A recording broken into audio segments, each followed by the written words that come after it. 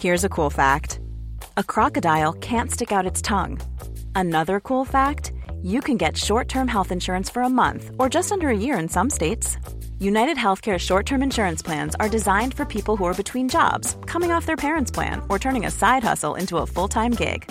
Underwritten by Golden Rule Insurance Company, they offer flexible, budget-friendly coverage with access to a nationwide network of doctors and hospitals. Get more cool facts about United Healthcare short-term plans at uh1.com. Hey, I'm Ryan Reynolds. Recently, I asked Mint Mobile's legal team if big wireless companies are allowed to raise prices due to inflation. They said yes. And then when I asked if raising prices technically violates those onerous two-year contracts, they said, "What the f*** are you talking about, you insane Hollywood ass?" So to recap, we're cutting the price of Mint Unlimited from $30 a month to just $15 a month. Give it a try at mintmobile.com/switch. $45 up front for 3 months plus taxes and fees. Promo rate for new customers for limited time. Unlimited more than 40 gigabytes per month. Slows full terms at mintmobile.com.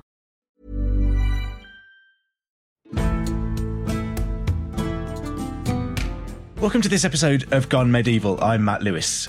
Jacob Mikanowski's book, Goodbye Eastern Europe, charts the evolution and, in more modern times, the decline of the idea of Eastern Europe and Eastern Europeans.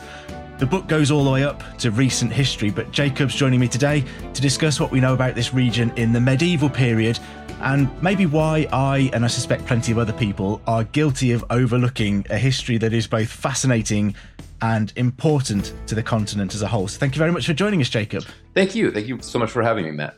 It's a pleasure. To start off with, what do you think kind of defines an identity as Eastern European, if such an identity exists? I mean, you make a point in the book that no one would probably define themselves as being an Eastern European. I think the thing that really defines it is the look from outside. For most Eastern Europeans, identity is either national, Polish, Czech, Serb, or religious, Jewish, Uniate, or regional, sometimes East Slovak. But once you're outside Eastern Europe, once you're in England, when you're in America, you become part of this larger idea that people see from outside. And I think that idea is fading and in some ways artificial. But in my book, I'd make a case that there is a deeper unity, a kind of shared collection of tendencies. So not a single identity, but a bunch of identities that resemble one another. And I think the story of how that resemblance came to be really starts in the Middle Ages. It's kind of when Eastern Europe joins Europe and also when it develops some of those singular characteristics. And how do you think that Eastern European sort of identity differs from both a Western European identity and a kind of Eurasian identity on the other side as well? That's interesting, especially bringing Eurasia into it, because Eastern Europe is, especially in the Middle Ages, is kind of poised between Western Europe on one end and Eurasia on the other. It takes part and grows into Western Christendom on one side and the Greek Orthodox Byzantine Commonwealth, but it's also buffeted by these great storms from Eurasia. It's really shaped by invasions of Mongols, and Patzinaks, and Tartars and Cumans. Tartars are still raiding in Poland in the 18th century. So that process of kind of these waves from Eurasia crashing on the shores of Europe is really absorbed in Eastern Europe. So it's poised between both. I think the two major things that define Eastern Europe against Western Europe and also against Russia, China, Iran, those Eurasian entities, is a sense of incredible mixture, that they're not uniform countries. They're not homogenous. Almost all of them are religiously diverse and ethnically diverse and linguistically diverse, and that their history of statehood, states that come into being, usually in the Middle Ages, and get absorbed by larger entities, by empires. Mostly the entire region of Eastern Europe belongs to an empire by the 18th century or early 19th century. And what impact do you think religion in particular has on that region and the development of societies and cultures there? You mentioned that it's religiously diverse. I guess Western Europe, we tend to think of as just being fully Christianized for the most part. But Eastern Europe, in particular, paganism lasts a long time in Eastern Europe. It survives much longer than anywhere else in Europe. And yet we seem to know so little about it. So what part do you think kind of those differing religions played in the development of an Eastern European identity? I think they're crucial, and that's kind of one of the major points in my book. I can start by laying out the religious traditions, pagan, Christian, Jewish, and Muslim, that they're all present in Eastern Europe. And in the Middle Ages, you can almost say that the history of Western Europe is the history of increasing homogenization. The history of Western European countries expel their Jews, especially in the north, in England and France. And in the south, they expel or convert their Muslims out of Sicily, out of Spain, Crete even. And in the East, Jews are arriving, Jews are increasing. Muslims arrive and settle permanently or conquer parts of Eastern Europe and settle then for hundreds of years. That religious diversity actually increases just as it's decreasing in the West. And paganism is maybe the most fascinating element in the medieval history of Eastern Europe.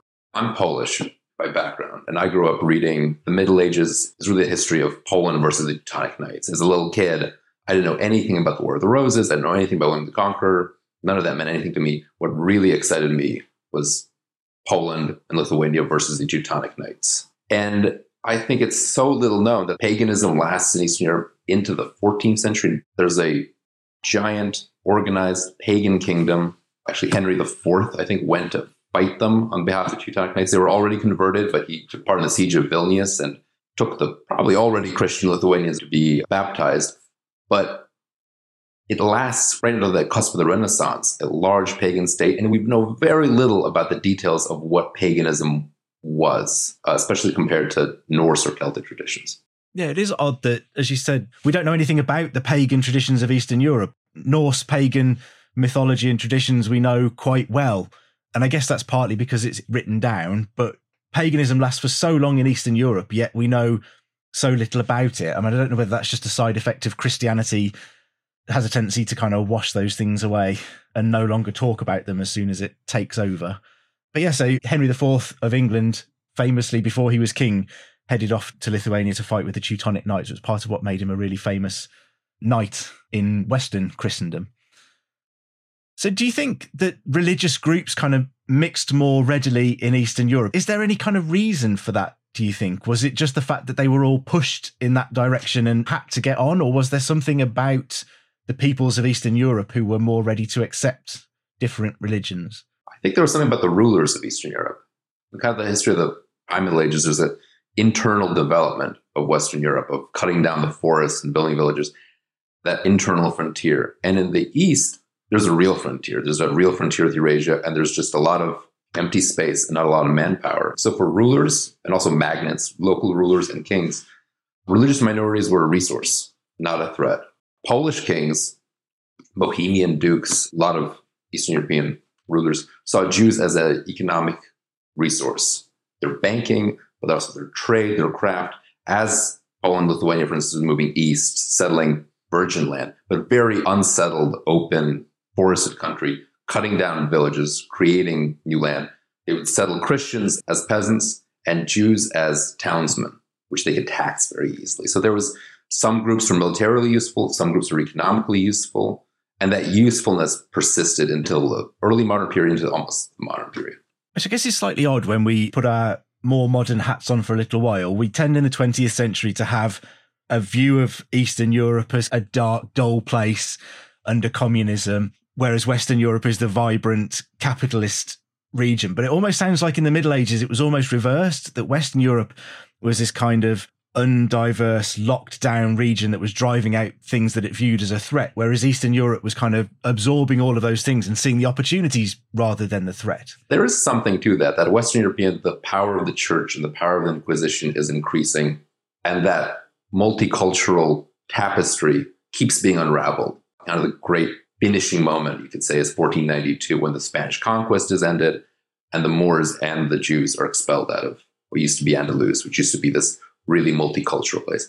And that diversity kind of transplants itself to the East. The actual Spanish Jews, many of them end up in the Balkans, settled in the Ottoman Empire. So you have pockets of Ladino speaking, so Spanish speaking Jews in Macedonia and in Greece until the 20th century, until the Holocaust, really. And then while Spain is expelling its Moriscos, expelling its Moors, Poland's actually settling Muslim Tartars on its land, giving them titles, giving them villages. And they're still there. It's a very small minority now. I've visited some of the Tartar villages in eastern Poland, also in Belarus and Lithuania. But there is a way that seesaws. Looking from the East, Western Europe is this kind of totalitarian Catholic state, and Eastern Europe is this real mix of different churches, different religions. It also helps that there are a lot of weak states. So there isn't that royal hegemony, that there isn't like a Philip the Fair in France who can kick out all the Jews in one night. There's no one with that kind of central authority. So it's much more catch as catch can. Yeah, I just think for anyone who grew up around 20th century Cold War history kind of thing, it's a very different view of Eastern Europe from what we have now. Why do you think that we overlook Eastern European history so much in particularly Western Europe, where I am? I sit here in England being very Anglo-centric, and I don't know enough about this really rich, interesting Eastern European history. Why do you think that is? I mean, is it laziness? Is it prejudice? Is it to do with lack of sources? Is it to do with, as you said, lots of small states, so nobody really builds up a big power block that attracts attention? I think it's a mix. Everything Eastern European is complicated by the fact that there's no one Eastern Europe. So everything is really a collection of national histories. I just have a book in front of me that's a good kind of primer on Eastern European history in the Middle Ages. Is actually called Central Europe in the Middle Ages. There's also another problem, is that when we say Eastern Europe, it's also often Central Europe. This is specifically about Bohemia, Hungary, and Poland. So terms overlap, countries divide up the history. I think it's also something that our idea of what the Middle Ages is often formed by the West as something that created, incubated, especially in northern France, southern England, a certain pattern of feudalism, royal authority, Catholic Church, cathedral building, that kind of spreads from there. And Eastern Europe has some of that. I think the easternmost kind of Gothic cathedral in Europe is in Košice in Slovakia. It's about an hour's drive from Ukraine. I was there 2 summers ago, really splendid, classically Gothic cathedral.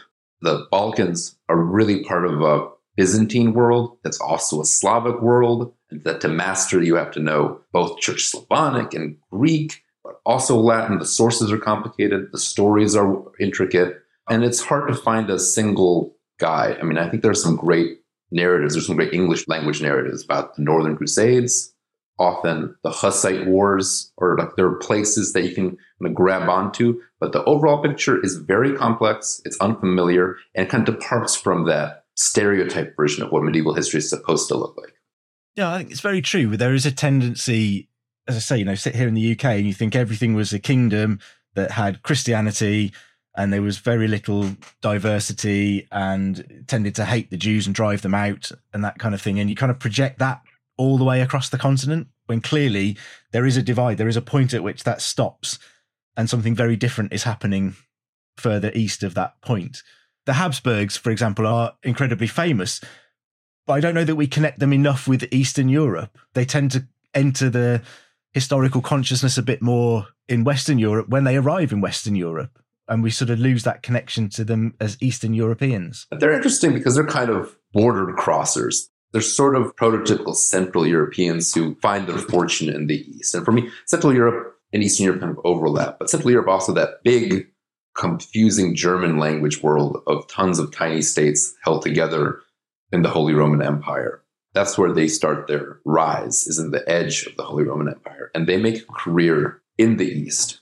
The big jackpot they hit is the Battle of Mohacs in 1526, when the King of Hungary foolishly rushes into combat against the Ottomans, is killed, and there's a complex double marriage pact, and the Habsburgs, in that moment, they get both Bohemia and Hungary, and they don't let go till World War I. So they all of a sudden, they've been maneuvering, and they've been intermarrying, and they've actually been thwarted in Bohemia. They keep trying to get a foothold in Eastern Europe, and then in one kind of swoop, thanks to the Ottomans, they get this enormous beachhead, and then they start becoming an empire. Before that, they're really these often bankrupt, scheming, second-rate Holy Roman Empire maneuvers. They're asleep at the wheel. And it's when they get these Eastern European possessions that they start becoming an actual continental power.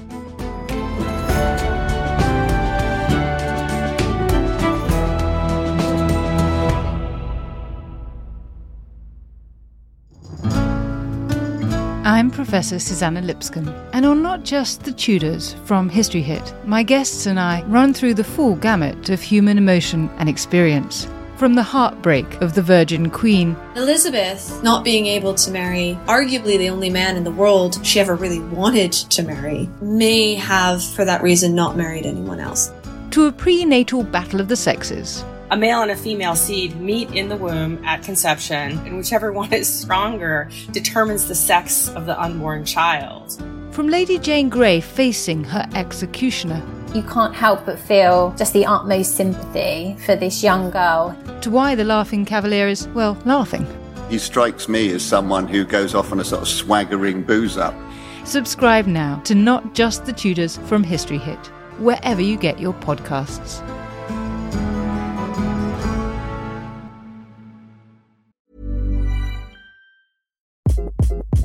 Hi, this is Craig Robinson from Ways to Win, and support for this podcast comes from Invesco QQQ. Invesco QQQ is proud to sponsor this episode, and even prouder to provide access to innovation for the last 25 years. Basketball has had innovations over the years, too. We're seeing the game played in new ways every day. Learn more at Invesco.com/QQQ. Let's rethink possibility. Invesco Distributors, Inc.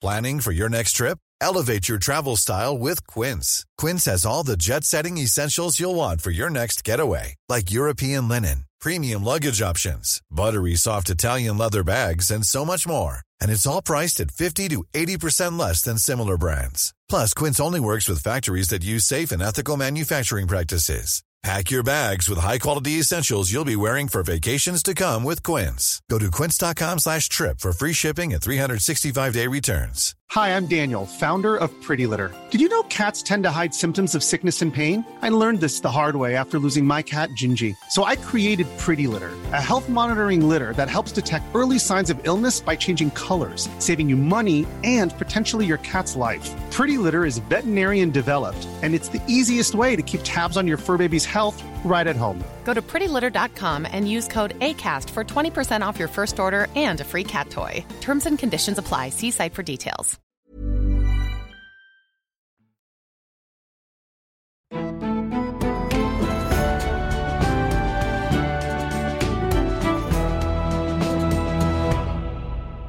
And you mentioned before as well the Slavs, and they're an example that you give in the book of a people whose origins are largely unknown, but they suddenly appear and seem to dominate the entire region.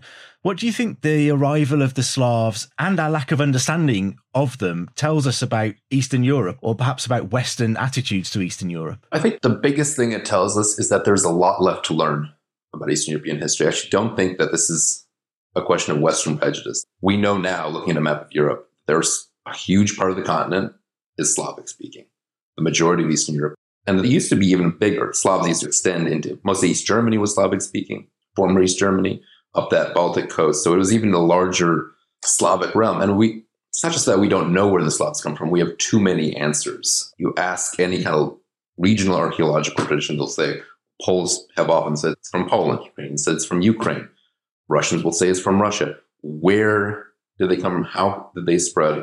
And there's been a lot of recent, very interesting, very counterintuitive historical work led by a guy named Florin Curta, who's Romanian, that sees the emergence of the Slavs as something that happens along the edge of the Byzantine Empire, that they emerged out of contact when they're militarizing the frontier in the Danube and on the edge of Romania, Bulgaria.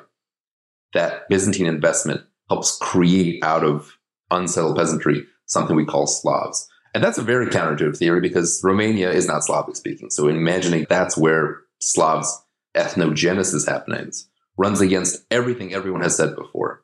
But it is such a puzzle. It is such a unclear narrative. Yeah, fascinating. All just adds to the mystery and the difficulty of understanding it, I guess, if you don't entirely know where the vast majority of the people there sort of originally came from and came to be coalesced as a people.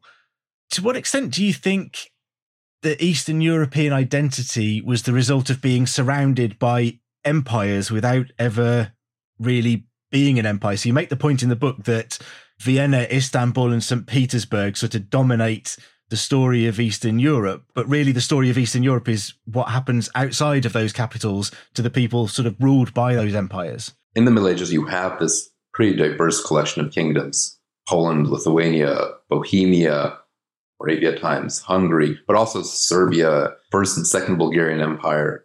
And all of those ceased to exist as independent countries by 1800. And most of them before that. By the 16th century, most of them are either subsumed by the Habsburgs or the Ottomans. Poland, Lithuania holds out for a long time. Ultimately, it's dismembered in the 18th century. It's kind of the last of those medieval kingdoms. And after that, the political history of Eastern Europe is written in those imperial capitals. It's written in Vienna, it's written in St. Petersburg, it's written in Istanbul. And our history, the history we read often, is written from the point of view of those capitals in terms of dynasties. Ottoman Emperor after Ottoman Emperor, Romanov Emperor after Romanov Emperor, Habsburg Emperor after Habsburg Emperor. That's the narrative. But the history of Eastern Europe is kind of happening outside of that there are these submerged states, these submerged memories of identity, memories of communal organization or of statehood that are in some ways waiting to emerge. And also that complex society, that interwoven world of Jew, Muslim, Christian, Orthodox, Catholic, that was really settled in the Middle Ages, settled before there's that kind of heavy overarching imperial authority. That's the kind of social fabric. And it becomes a problem for different empires. The Ottomans have to figure out how to manage their Christian subjects. The Russians actually have all these Jews when they acquire Poland, and they try and cordon them off. That's the Pale of Settlement. And the Habsburgs, it's a never-ending mess for them politically. Just even dealing with Hungary is a nonstop headache. Revolts, and then they have to give it its separate autonomy. But that legacy is a problem for empire. And it's that anti-imperial fight and resistance that creates a lot of the modern identity. Yeah, and you mentioned that it's a lot of small kind of submerged states, but there is also the Polish-Lithuanian state there, which was absolutely massive. So how did that come about as a kind of single block, and how powerful was it at its height? It's a heavyweight fighter that doesn't fight well. Poland-Lithuania, a little bit like England-Scotland, is a royal merger. Very famously in 1386, Poland at that time has just emerged out of an area of disunity and chaos into a newly coherent state, country, Christian, Catholic, and its dynasty dies out. Its dynasty has only one female member left. And Lithuania is a sprawling, huge pagan realm that is much bigger than modern-day Lithuania. It's most of Belarus, parts of Ukraine, it's part of Russia, pretty loose sovereignty, but a large pagan state. And they're both threatened by the Teutonic Knights, this crusading German order that is out to ostensibly Christianize the pagan Lithuanians. It's already Christianized other pagan Baltic people, and is also fighting the Poles just for territorial gain. And so there's a merger. The Polish Queen Jadwiga marries the pagan Lithuanian Duke, Jogaila, renamed Władysław, and that creates a royal merger. And from then on, for the next 200 years, there's a Poland-Lithuania. The Lithuanian dynasty rules over a joint Polish-Lithuanian kingdom. And it's big. It's as big as really any European state by the 16th century. It's as big as Muscovy and Proto-Russia. It holds its own in wars against certainly Russia and Sweden, but it's less powerful than you would think it would be. It's more decentralized. It retains that division between Poland and Lithuania. Great magnates, the powerful nobles, have great power in it. And so when the Jagiellonian dynasty fails, power really reverts to the nobles, and it becomes an electoral monarchy that's very large and has occasionally strong armies, but is at the mercy of its parliament, really. It goes the other way from when Europe is going towards absolutism, it goes towards noble rule. I don't want to say democracy, but noble democracy, with all its freedoms. It's enormous freedom for the nobles, but a really difficult governmental structure when you're fighting a Russia or a Prussia. So if it's a heavyweight boxer, it's a big lad, but it's out of shape. And also Hungary, was another powerful nation, an important, influential nation. What prevented kind of imperial expansionism for places like Hungary? Why do we never see, them becoming vast empires? There are another place. There's a kind of Eastern European tradition of, instead of powerful dynasties, powerful aristocracies. So these Eastern European kingdoms bloom when the aristocrats make a good choice of king. So in the 15th century, the Hungarians choose a great king, Matthias Corvinus. He's a great warrior, a true Renaissance prince also. One of the great book collectors of all time. Wonderful illuminated manuscripts, builder of beautiful libraries, beautiful Renaissance-style royal palaces. And he has a run for about close to 40 years of holding everyone at bay. The Transylvanians, the Ottomans. Hungary gets one of the best armies in Europe. And one of the reasons it has a great army, because it has a great opponent, the Ottoman Turks on its southern border, who he fights essentially to a draw. But then when he dies, there's no dynasty.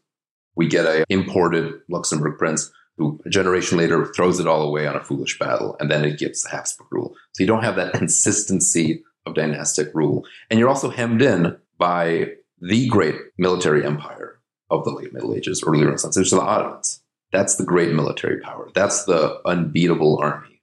That means that the fight is almost always defensive. There isn't that room to expand because the Ottomans are actually advancing. And there's hardly anyone in Europe that can really stop them. The Hungarians would turn into the Romanians, hold them at bay at moments. But that is the steamroller military machine. It is not any Western European power. It is the Ottoman Empire. And that kind of limits any kind of imperial ambition. And it sounds a bit like that's another big difference between Western Europe and Eastern Europe in the medieval period, that Western Europe tends to be monarchy, as you say, sometimes moving towards absolutism. And so a monarch will want to drive expansion, can harness and bring together all of the nobility because they're utterly reliant on the monarch. Whereas in Eastern Europe, you seem to have elements of elected monarchy there and a much more powerful nobility that perhaps spread the power out. So it's never driven by one person's desire to go and conquer a neighbour, because there's perhaps more consensual rule. Or am I imagining things? Yeah, I think that's true of Central Europe too. It's kind of hard to understand Holy Roman Empire, the joke that it's not Holy Roman or an empire, but that also has that electoral tradition. And it does limit any kind of royal ambitions. In Poland and Lithuania, in fact, the parliament did not want the king to conquer beyond a certain point because he become too powerful. And if he's too powerful, he can tax, he can establish his family and start quashing the nobles. And so there's a real urge to restraint. It's kind of European tradition that's more prominent in Eastern Europe. Spain had that. It had its Cortes. England is supposed to have it with parliament. The idea of a king ruling in concert with the nobility. But in Western Europe, there is a tendency toward these strongly centralizing royal states. I think helped by geography, helped by being an island or being a little isolated like France, having good natural frontiers, that they're able to suppress that noble liberty. And in Eastern Europe, it really blossoms. And it blossoms ultimately to the detriment of these countries. It dooms Poland, Lithuania, and in the short term, kind of dooms Hungary and Bohemia. And then the other Balkan states are just steamrolled by the Ottomans. They aren't as noble driven. They try to be miniature versions of Byzantium, but they're small and disunited. And they also have that problem of disunity. The story of Kosovo, the story of the Serbs versus the Ottomans, is told as this heroic tale of Serbian resistance, which was also a Serb-on-Serb battle. Some Serb nobles sided with the Ottomans, some resisted them. The Ottomans, as they're going into Eastern Europe, into the Balkans, one of the things that really is to the benefit is that in each state, there are plenty of nobles who are willing to side with them against their nominal sovereigns. So that internal disunity makes it much easier for that penetration to happen. It sounds like one of those historical oddities that we would probably think that the way Central and Eastern Europe was structured during this period is better. It's almost closer to democracy. There isn't absolute power in one person's hand. There isn't rampant imperial expansionism everywhere. But not behaving that way is perhaps part of the reason that those states are less well known and less well understood. I think that's right. And I think that's a feature of history, is that we like a strong family narrative, a series of strong personalities to fix a narrative around. It's difficult to follow factional politics among a nobility. It's kind of more flexible in some ways, more accommodating of social difference. So we now do find that attractive. It's not real democracy, but it is flexibility, it's accommodation. But it also does leave them weaker compared to these ultimately centralizing empires. The Habsburgs kind of interesting intermediate case. There's a great line from a historian, R.G.W. Evans, who describes the Habsburg Empire. He has a wonderful phrase: a mildly centripetal agglutination of bewilderingly heterogeneous elements. And that's the kind of Eastern European, Central European story of you get a family that can, for a while, hold on to all these different bits and pieces, but it's a jumble. It's not the kind of France, Spain, England, this kind of central authority. It's a bunch of local authorities held together with the smallest amount of kind of dynastic glue. Yeah, almost like the king is the one who's just giving all the sticks a little spin to keep all the plates up in the air. You know, he can never afford to take his eye off it too much. And your book is called Goodbye Eastern Europe. To end with, what do you think we lose if we were to lose Eastern Europe? I'm not talking about it disappearing off a map, but if we lose the idea, the culture, the identity of Eastern Europe, what would we lose? I think we've been losing it for over 100 years. The story of the book in one way is its genesis, its emergence, and then a story of dissolution that the 20th century, the wars of the 20th century, especially World War II and then the aftermath, have done a lot to destroy that idea of the multi-ethnic, multi-religious Eastern Europe. It hasn't completely vanished, but it's much more in memory than in the present, especially that very complex social on-the-ground web of diversity has gone away to a large degree. And now even that sense of difference, of sense of uniqueness from the West, I think is receding. I don't think it's vanishing, but it's receding to pockets. I think what we lose, we've lost a lot already. And I'm from a mixed Polish-Jewish family, so that touches on my own family background, is that world of my grandparents, world of my grandfathers especially, who grew up in Jewish towns surrounded by Catholic farmers on the border between Poland and Belarus and Lithuania, so that multi-religious, multi-ethnic, multi-linguistic, that's almost gone. There are pockets of it. You can see it in Transylvania, you can see it in Albania. But as even that idea vanishes, we don't have to be ruled by the nation state. The nation state isn't the only template for how to live. And that is kind of a Western European medieval legacy, is that we sort of default to what is a country. A country is one language, one people, one religion, with some outsiders coming in and out. It's about establishing homogeny. Whereas it's this heritage that even the nation states of Eastern Europe tried to do something about and tried to homogenize, but they really couldn't. But they still functioned, that even if they didn't function perfectly, they could accommodate serious difference, seriously large minorities on the linguistic side, on the religious side, sometimes, often, usually both. And now that seems extremely, I think, strange. You know, there are pockets of it, like the Basques or the Bretons, but it seems the exception. In that part of the world, it used to be the rule. And that's something I think at least worth remembering, that multi-linguistic, multi-religious, multi-ethnic collaboration or cohabitation was a possibility and could be a possibility. The book is part your family stories, as you mentioned there. Was it your grandparents who you mentioned tried to get married sort of 3 times and ended up having to give away money to someone to buy a kettle the first time? And that's actually my grandfather's sister, who I knew pretty well. That grandfather died before I was born, but his sister was my kind of main relative in the United States and was the great raconteur and storyteller and family host, so my mom's aunt. So I actually didn't know that grandfather, but I knew the family history through her, and she tried to get married 3 times. And history kept getting in the way. They tried to get married 3 times, and each time it was either the Germans invading the Soviet Union or the total lack of tea kettles in Soviet Central Asia, or just suddenly the new laws imposed by the Soviet Union on Poland that kept them from tying the knot, until finally they did it without her there. They just got a rubber stamp after 10 years of waiting and trying. It was just an incredible human story that spoke so much about kind of attitude, you know, the idea that someone borrowed their marriage fee because there was electric kettles in the shop, and who knows when kettles will be around again. You know, you can get married any day, but who knows when a kettle will arrive. So they gave the money for the marriage to a friend who wanted a kettle. There's such warm human stories mixed in with the history as well. It really is a great book. Thank you. Yeah, that's kind of the goal, is to bring history down to a personal level. And I try to use my family to illustrate some things, and also try to find a lot of characters across time. So you see history happening on a kind of individual basis instead of that level of kings and emperors that I'm less concerned with. That's been wonderful. Thank you so much for joining us, Jacob. Really enjoyed that brief tour of Eastern Europe. Thank you. It's been a wonderful chat. Jacob's book, Goodbye Eastern Europe, is out now if you'd like to explore this part of the continent with him and his family a little more. Don't forget to also subscribe or follow us wherever you get your podcasts from, and tell all of your friends and family that you've gone medieval.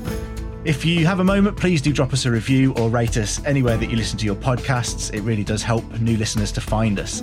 If you're enjoying this and looking for a bit more medieval goodness in your life, you can subscribe to our Medieval Mondays newsletter by following the links in the show notes below. Anyway, I'd better let you go. I've been Matt Lewis, and we've just gone medieval with History Hit.